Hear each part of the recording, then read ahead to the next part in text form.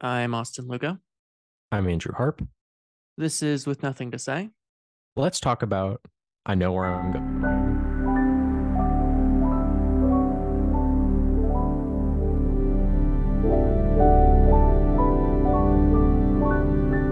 Before we get into this week's show, next week we are watching a horror film. What are we watching, Andrew? I've already forgotten. Deadbeat at Dawn. I think the idea is that the movie is written, directed, and starring him. Movie from 1988. Scuzzy, low budget movie that he probably just scrounging together whatever money he had to make the movie. Yeah, classic DIY kind of stuff. Yeah, pretty much. I don't think we've really done any low budget films on the podcast before. We've done a couple of horror films, but This one looks pretty scuzzy and low budget. it sounds like fun. It's gonna be a blast. We watch Reanimator. That movie's kind of low budget, but it doesn't show too much, I would say. I guess that's true. Videodrome, I would describe as a horror film, but it's Cronenberg. So, but this week we're watching I Know Where I'm Going, arguably the most Scottish film to ever exist.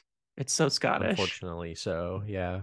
It's so Scottish, in fact, that when Emily came home yesterday and heard me watching the movie, Yeah. she legitimately thought it was another language. Yeah. Those accents are thick, man. Yeah. They occasionally will speak Gaelic. Is Yeah, that the Gaelic. language? Mm-hmm. Yeah. It's pretty Scottish. Yeah.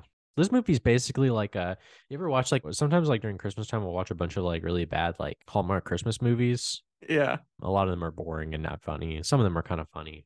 Mm-hmm. This one's kind of like the proto Hallmark Christmas movie because it's like a lot of the Hallmark Christmas movies are very ideological, and they'll do a thing where it's very much the same exact story as this movie, where you have a enterprising young woman in the city. They live in the big city and they have to go somewhere.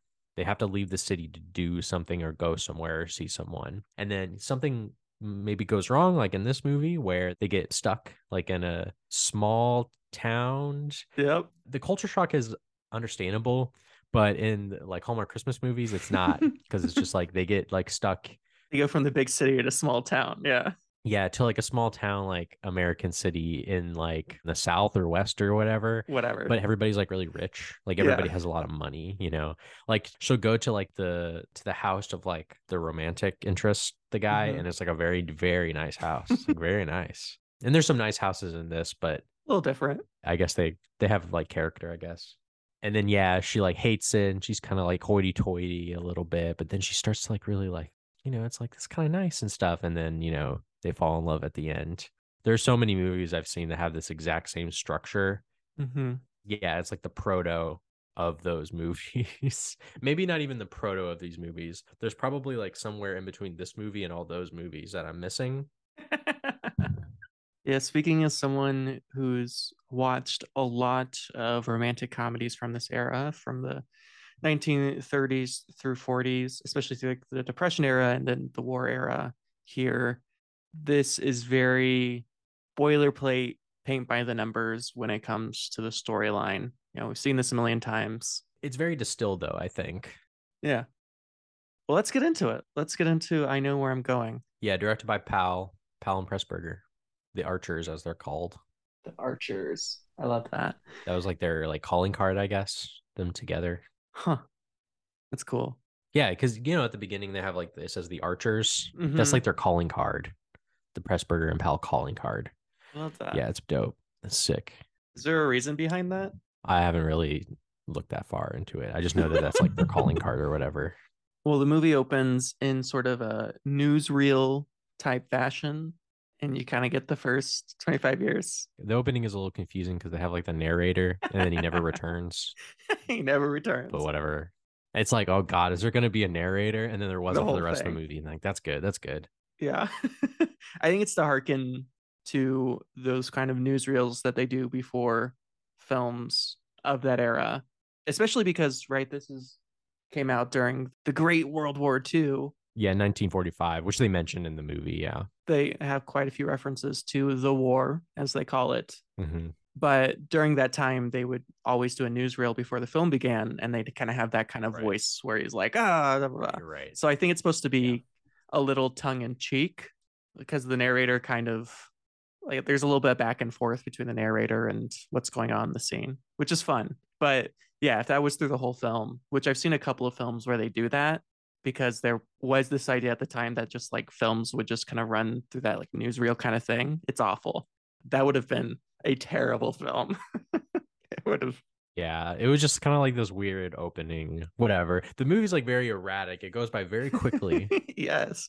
It's edited in a quick fashion, I think. And it's a short film. It only runs 90 minutes. So, it's very like to the point. So we learn about our protagonist here, and this is a woman who knows where she's going. Joan. Yeah, I know where I'm going. I love the song. The song is a little funny. Like, the I know where I'm going song. Bro, that shit went hard. That was such a great song. You're at the beginning as she's leaving on the train. You're like, oh, okay. And then at the end, I think. There's a couple of fun songs in here. And Joan is a modern American or English woman. She's English. I think everybody's English. There are no Americans. And she's prepared to find a man because she needs the money. Yeah, she found one. And that's where the movie begins, already having found the man. Telling her right away. Her daddy. They wasn't waste any time. It's so good. She's letting her dad know, like, yo, I'm marrying this guy. And he's like, okay. I love it. She's like, oh, it's quick. But of course, she's not really marrying him. She's marrying the man for his money. The chemical something industries. It's like CCI, something chemical industries. He owns it or something. Yeah. He's like a billionaire. He's a Jeff Bezos of his time, Rockefeller. Sure. Yeah. Those kind of people. Yeah. Just a really rich guy. Yep. And they've never met face to face. How do you think they met? I guess letters? They don't really explain at all. No. It doesn't matter. Who cares? Sir Roger Bellinger. And he lives on an island called Caloran, which, by the way, it's not a real island. I thought it was real, but it's not. I mean, I don't know much about yeah, I don't know. I wouldn't know either way. I don't know much about Scottish geography or anything like that, but yeah, I read that it was not real. Okay. I had to look it up on a map where I know relatively where Scotland is, but I did have to look it up on a map to kind of figure out where Scotland was relative to the UK and Ireland because, well, one, I'm not good with geography, and especially geography that isn't the United States. So I'm not a world traveler. Well, I don't really care about the United Kingdom that much. Yeah. She's going to Caloran Island. And so she has to do this really big trip where she goes from Manchester and she goes like northwest. So it's like this really big trip. And she finally like ends up like on the coast. Like she can see the island across the sea, right? So close. It's right there. And she can't leave. It's her perpetual curse that she is so close, yet so far away, which is something that I really enjoy about this film. The idea that she travels thousands of miles. Yeah, that's true. Goes on all these trains and ferries, right? Takes all forms of travel. Gets up middle of the night. Great montage. Everyone loves a good train montage. All this kind of stuff. And she's right there. She can see the coast. She can see Caloran. And yet, despite the fact that she is so close, she is equally infinitely far away. She might as well be on the other side of the world. It's like right there. She can see it, but it's too rocky. She can't do it or she'll die. So she has to like wait out on this like other island with all these other Scottish people, and things ensue from there. I think she goes to like a house and she meets like a couple wacky characters. Well, she meets Torquil McNeil. McNeil is the guy McNeil, who also is trying to go to Caloran Island, and they meet each other, and he's the romantic interest. He's a cool military guy. He's on leave. That's right. And we also meet the wacky Falconer. He's like the comedy relief character. He's fun. I like him. Yeah, he's cool. Yeah. And the other lady too. The one that owns the house. I don't remember her name. I don't remember her name either, but she's cool. There's so many dogs in this movie. Like a lot of dogs. Yeah, there's a lot of animals and stuff. Second movie we've seen in a row that has a lot of animals. Wait, no. Yeah, we saw Holy Mountain last time. Yeah. Yeah. A lot of animals too. They love their dogs. Like, yeah, she went rabbit hunting. Got a fox. Yeah, she's just meeting everybody, and everybody's just kind of like weird and different to her, and she's just kind of put off by it, obviously. And once again, classic Classic stuff she doesn't understand, but she will understand. She's a big city lady in a small town She's a world. big city lady. And of course, she's obsessed with getting to Caloran. She has to follow this very specific schedule. Yeah, because she's getting married soon. And everyone keeps telling her, like, you're not going to get across to Caloran. Like, it's not an option. But she's like, no, I'm going to do it. It's a great way to express the different feelings of all these different characters, how they interact with the world. Our main character, Joan, she's a very stubborn lady. I didn't think she was like super unlikable though. Like in the Hallmark movies that I've mentioned and other romantic comedies similar to this one, they always kind of make out the women to seem like a huge bitch, like right from the beginning. There's some kind of like vindictive and like mean about how like maybe like the female characters are written. In this movie, a little bit later, she becomes very frustrating from like a viewer. We feel like she's being unreasonable and dumb, but I still kind of root for her. I still kind of like feel bad for her. No, I completely agree. I think she can be a difficult character to get along with, but her motives always seem genuine and, from her perspective, a place of love, even when she's putting other people in danger. And perhaps as a viewer, we don't necessarily think that's a good idea. Her motives never seem cruel I don't think so, no. or as if they are trying to be mean to anyone in particular. It's more of just a culture shock. I mean, maybe she has a bit of classism going on, but I think that might be partly because she's not originally from money. And the kind of class dynamics of here are peculiar because it's weird. She's not really rich. No. She's like middle class. And she kind of encounters like a lot of like rich people that live there in castles and stuff. But they're only kind of rich. It's like the way people in like the countryside of England are rich, which is like they have like these giant castles and stuff, or they own entire fucking islands, but they're also poor. Yeah, that's true. But like they don't have any money, right? Right. That's a good point. Yeah, you're right. They have a dowry or whatever. Yeah, it's a uniquely British or at the very least European sort of thing where you're Yeah. simultaneously like you have the essence of being this kind of rich person because you have like a castle or something, but then you don't actually have any money. Like they're all kind of poor. But they do have each other. That's what's important. That's what it's all about, baby. Family and friendship. It's all about family. It's about family. So Joan wants to get to Caloran, but it is so foggy outside that no one can. It is really funny when she like goes to bed and she always like prays. She's like, I pray that I can go across it, and then it gets worse. It's like maybe she should try not praying. Maybe that would help. What I love about the first prayer and really all of the subsequent prayers is in a certain ironic fashion, all of her prayers are answered because, of course, her first prayer is that the fog will be blown away. And ironically enough, It was.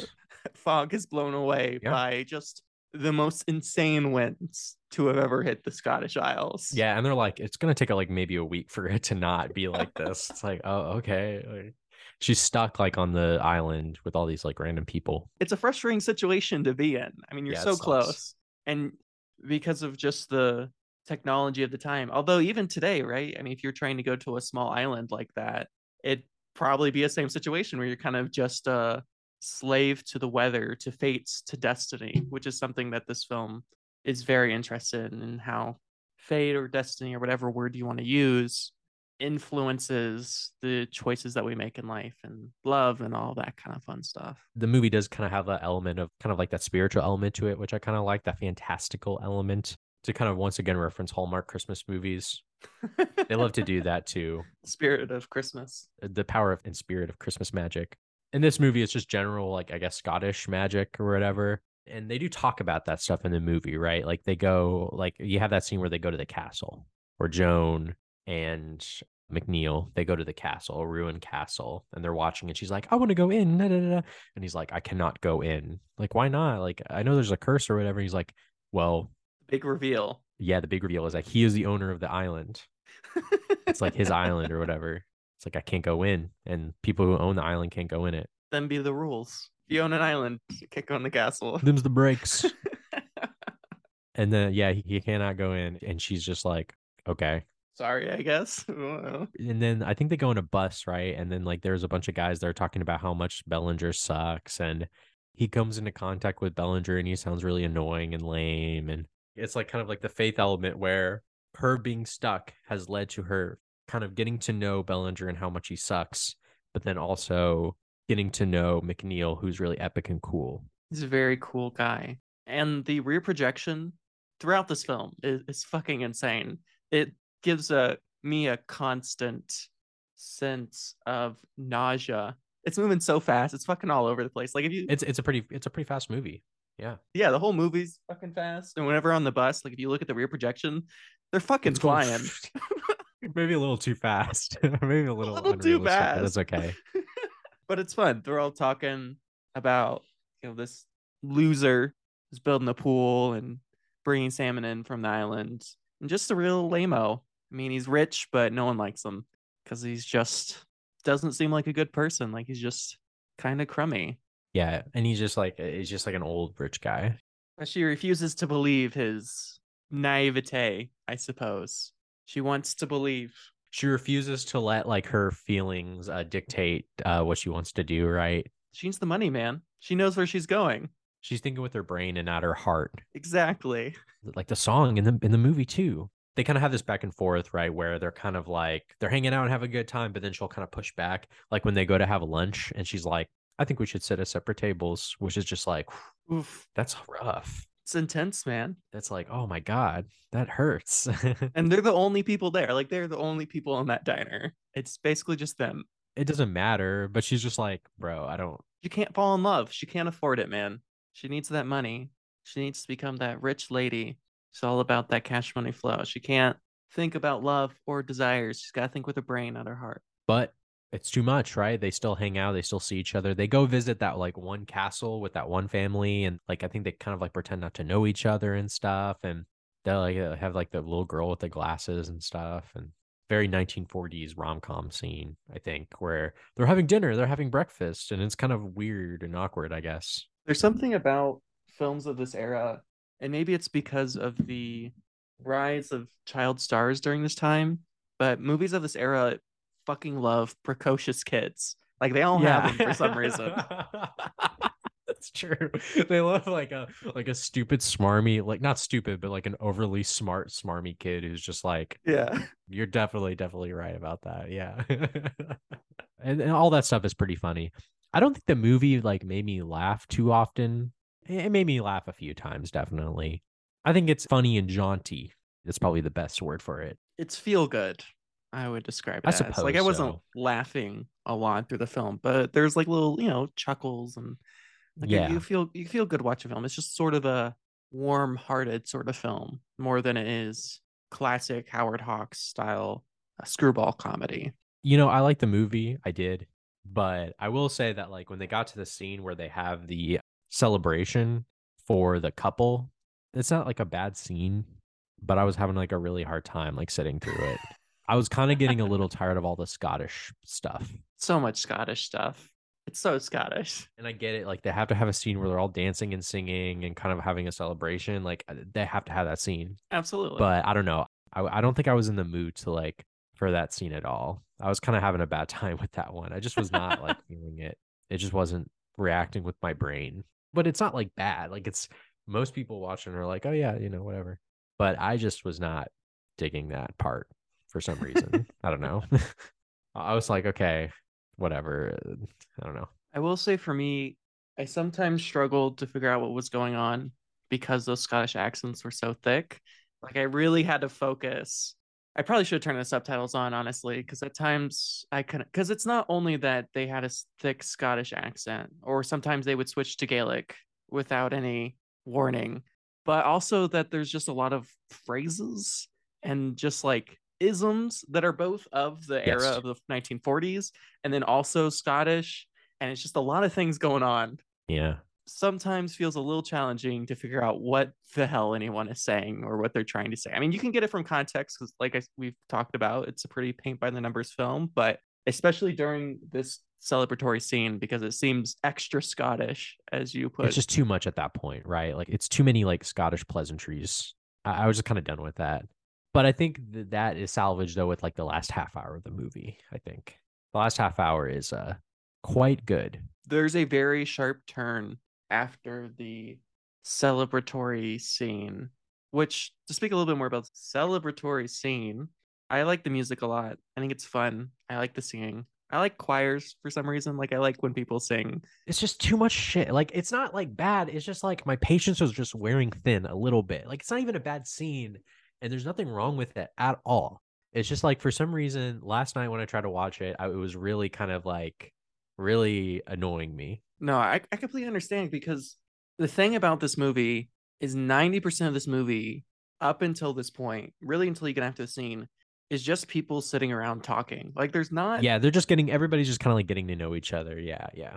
which, I mean, we're an hour into this film and it's only 90 minutes long. So it moves at a fast pace, but so much of the movie up to this point has kind of just been people getting in different rooms, sitting, talking, Yeah. and you can only take so much of that. So I get it. Like at this point, you're like, okay, we're waiting for something to happen. Like we kind of need to push forward. The last half hour of this movie is probably more eventful than any other like movie that has a similar plot that's been made in the past 10, 15, 20 years. Yeah. The last 30 minutes of this film is absolutely wild, and I love it. And we should get into it. So Joan is like, fuck it. I don't care anymore Yeah, she fucking freaks out. She freaks out. Like, whoa. Gets very intense. because she's in love. She fell in love with this man. She's like, I can't do it. Can't do the love.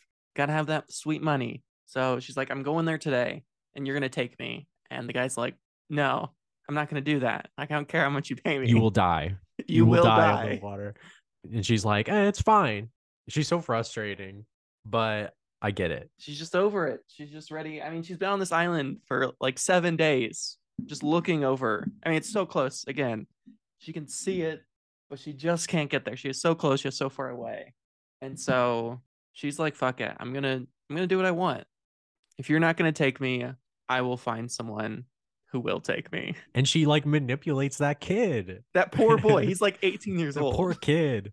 And she's like, I'll give you like what, 20 pounds to take me 20 across. And he pounds. agrees. He's like, yeah, because then he can get married with the love of his life. He was like, fuck, 20 pounds. Apparently that's a lot of money. Yeah, I guess. Who knows? Once again, very frustrating. But it's very well acted and well made. Like it's frustrating, but I think it has to be for this scene in particular. So everyone's a bit on their wits' end. I mean, everyone's pissed because they're like, if this boy goes across, he's gonna die. Like, we don't care if Joan dies. Like, that's not our concern. But this boy, Yeah, fuck her.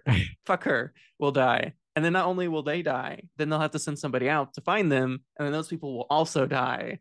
It's just a whole lot of people dying, and they're not for it. Yeah, they have like a big argument, which is like crazy, like between like McNeil and Joan. He like throws her around, like he's very frustrated, and she still doesn't care, and she's still gonna go. And then McNeil's just like, okay, whatever, I'll go with you guys. And so like the three of them, the kid, McNeil, and Joan, get in the boat to go to Kaloran finally. When they first like go out, by the way, I did laugh at like where they're both like they're kind of like peering over, right, the boat, and she gets blasted with water. You know what I'm talking about? Yes. I'm just imagining someone like standing off like a camera, just going, just like throwing a big bucket of water on her. That's such a funny shot. I laughed really hard at that. This boat scene is absolutely wild. It's really good. At the beginning and different parts of the film, like they really fucking did go out in the water and shoot a boat, like in fucking rough waters, which it might be a miniature, but even still, it's very impressive. It looks great. And the rear projection here is at its wildest. I mean, that fucking camera is just all over the place. It's a little silly, yeah, but I'm okay with it. Yeah, everybody's like really like the special effects are just okay, right? But at least the actors are giving it their all. They sure are. Everybody's like flailing around. Joan has to like scoop water out of the boat, and she like looks genuinely in distress. Yeah, it's crazy. I mean, it looks legitimately painful, even just to be in that studio, because it's just pouring down fucking water on them. That boat's moving up and down. The camera's flying all over the place. I mean, they're probably fucking cold and wet, and It's a lot going on. Yeah. It's wild, man. I mean, they're just throwing water on these people. It seems like it gets worse. Like they go out to the water and all of a sudden the storm gets worse. And I think it does. I think they get hit with Yeah. like a storm again. Like Yeah, while they they're like go straight into like a rainstorm. It's wild. then they like survive it, and then the boat's engine dies, of course, because they weren't supposed to go out there. And then they get caught in a whirlpool. The fucking whirlpool. The famous whirlpool of Scottish legend, in which a man has to survive 3 days in some fucking whirlpool, and he's given 3 ropes. Oh, okay. It's the story. Okay, got it. I think it's a real fable. I think it's based off like a real fable. I bet it is, yeah. I'm not like 100% on that, but it sounds very similar to a couple of different Greek myths, which I am much more familiar with. So I feel like it's real, but I'm not 100% on this. I did not research it to see if it was real or not. But, anyways, the idea of the fable is this man's got to survive in a whirlpool for 3 days. And so he gets 3 ropes. He gets a rope of twine, a rope of hemp, and a rope made of maidens who are faithful to their lovers. Yeah, that was the story. Yeah. And they tell the story earlier in the movie. But on the boat, we learned that all 3 ropes had broke. They failed. They failed. They fucking failed, which is a terrible time to died in finish the this story. Yeah. He's like, yeah, at the end of the story, the man dies because one of the women was unfaithful. No.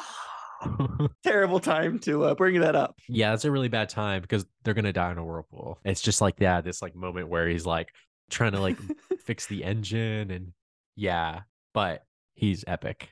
He fixes that engine and they get out of there. Fucking does it. That's the one thing that the guy in the fable didn't have. He didn't have a boat engine. Didn't have a boat engine. He was born too early. He would have been fine if he had a boat engine. Is this a real whirlpool? Because I'm like watching it now. It does look like they used footage of like a real whirlpool. I don't think they were actually out there. No, I don't think there's anyone out there. They threw a piece of wood or something out there. And they're like, okay. They use a lot of miniatures in this film, especially early on when they do like trains and that sort of thing, and certainly throughout the film. But I don't know, when I'm looking at the whirlpool scenes, it does not look like a miniature. And maybe it's just a really good miniature, and I'm just fooled by. I don't think that's a miniature. You think it's a real whirlpool? There's maybe like an area in the United Kingdom somewhere where maybe whirlpools happen often, and maybe they just waited for like a really good one. Maybe you can make them artificially somehow with like some machine. I don't really know. The magic of movies, man. Once again, it's not really like the best special effects, but I don't know. It's high effort, I would say. It's high effort enough, I would say. I would say the effort's good, and I think that the story carries it enough that it doesn't really matter at the end of the day. It looks good enough that like you buy it. Like it's fine, yeah. You get the idea. But they survive. They get away from the whirlpool just in the nick of time. He fixes the engine, and they have to go back. They were so close to Kaloran, but they actually have to go back to whatever fucking island they're on, which isn't Kaloran. They're like, I think Mole is where they were at. Yeah, they have to like hang out again for a little while and just kind of sit around and until they're ready to go again. They now share this moment, this life and death moment. And then you get to the ending, which the ending we might as well talk about now, I guess. We made it through the boat scene, and now the ending is basically next. A really great ending, by the way. Joan's about to leave, and then they share a kiss. Passionate kiss. She can't even finish her sentence without like wanting to kiss. And then they just, yeah.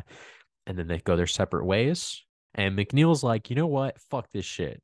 I'm going to go in the castle that I can't go into. And he does it. He walks into the castle. They must have found a real castle. It looks real. It looks real, like some fucking abandoned watchtower or some shit. Very cool.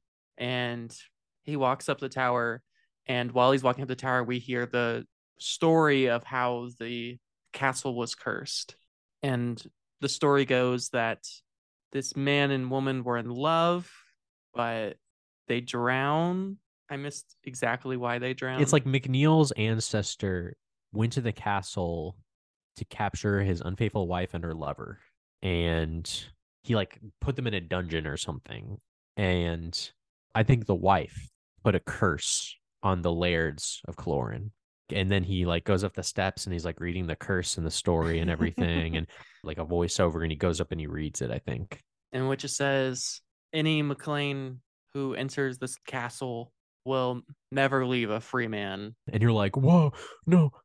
Oh shit. Oh no.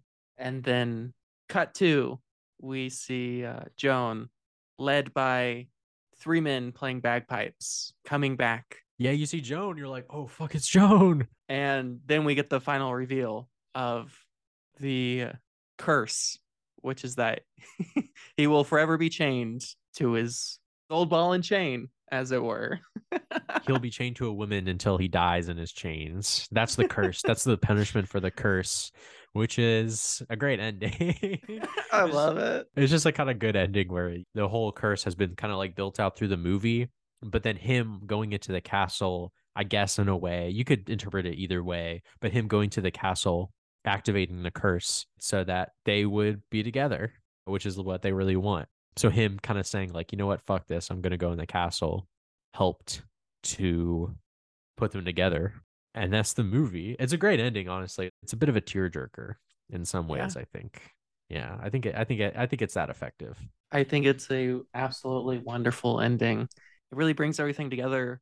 And something that I love about movies of this era is that movies just fucking end. You have your big climactic moment, they come together, and then that's it. Like there's no like fucking 5 years later, there's no 20-minute monologue about, how everything is. It It's just just ends. Like, okay, boom. the end comes onto the screen. That's it. That's all you need. Yeah, we don't need to see them years later and they have a kid. Who cares? Doesn't matter. Yeah, but this is a great ending, a really, really great ending, and just a good movie overall. All right. Well, I'll give my final thoughts first because I feel like you've been doing Sure. the final thoughts first for a while. So I'll Yeah, I'll you take go over. first. I'll go first. So of course, I love a good rom-com, especially from this era. I love a good romance. I love pretty much anything from the 1930s, 40s. It's just weirdly nostalgic to me, and I don't know why. I've talked about this before. I think it has something to do with growing up as a kid watching these kind of movies with my grandparents who love this kind of stuff or something like that, but there's just something very feel good about it. I love the challenges of these eras where they had to combat the Catholic Church. And so all films kind of had to be under this weird sort of G rating, which made making these kind of films sort of challenging. But I think in a way that challenge made these films all the better because today's sort of rating system, you can get away with a lot more. And I think that's led to a lot of cheap jokes, especially like the early 2000s. I mean, you think of a lot of those rom-coms and just kind of like the cheap chops at people that really don't lead to anything. I think these kind of films are a lot more heartwarming and touching and had a lot more challenges, which I think made the films all the better in the end. I think all of the performances in this are great. I would have loved to see like a Katharine Hepburn or a Cary Grant in one of these performances, but I think everyone. I like that they're not those people, in my opinion. I like that they're just kind of people I've never seen before. I think it makes it more down to earth. Yeah, I think I've seen the McClane guy in a couple of things before, but I don't know if I've seen her in anything big. They all look familiar, but I'm not sure if I've seen them in any big roles necessarily. But they both give incredible performances. There's some great use of lighting here, some expressionistic kind of stuff, some very beautiful silhouettes. They definitely use the Scottish countryside to great effect, even though it is a film of the 1940s and some of the special effects maybe are a little dated. I think, as you put it, everyone's really trying their best here. I mean, they really do go to a fucking whirlpool and they're on trains and all this kind of shit. So, a nod to them in all those different directions. I think the music is fun. The Scottishness of the film is almost overbearing at times. This movie moves at an extremely fast pace. I mean, it fucking flies.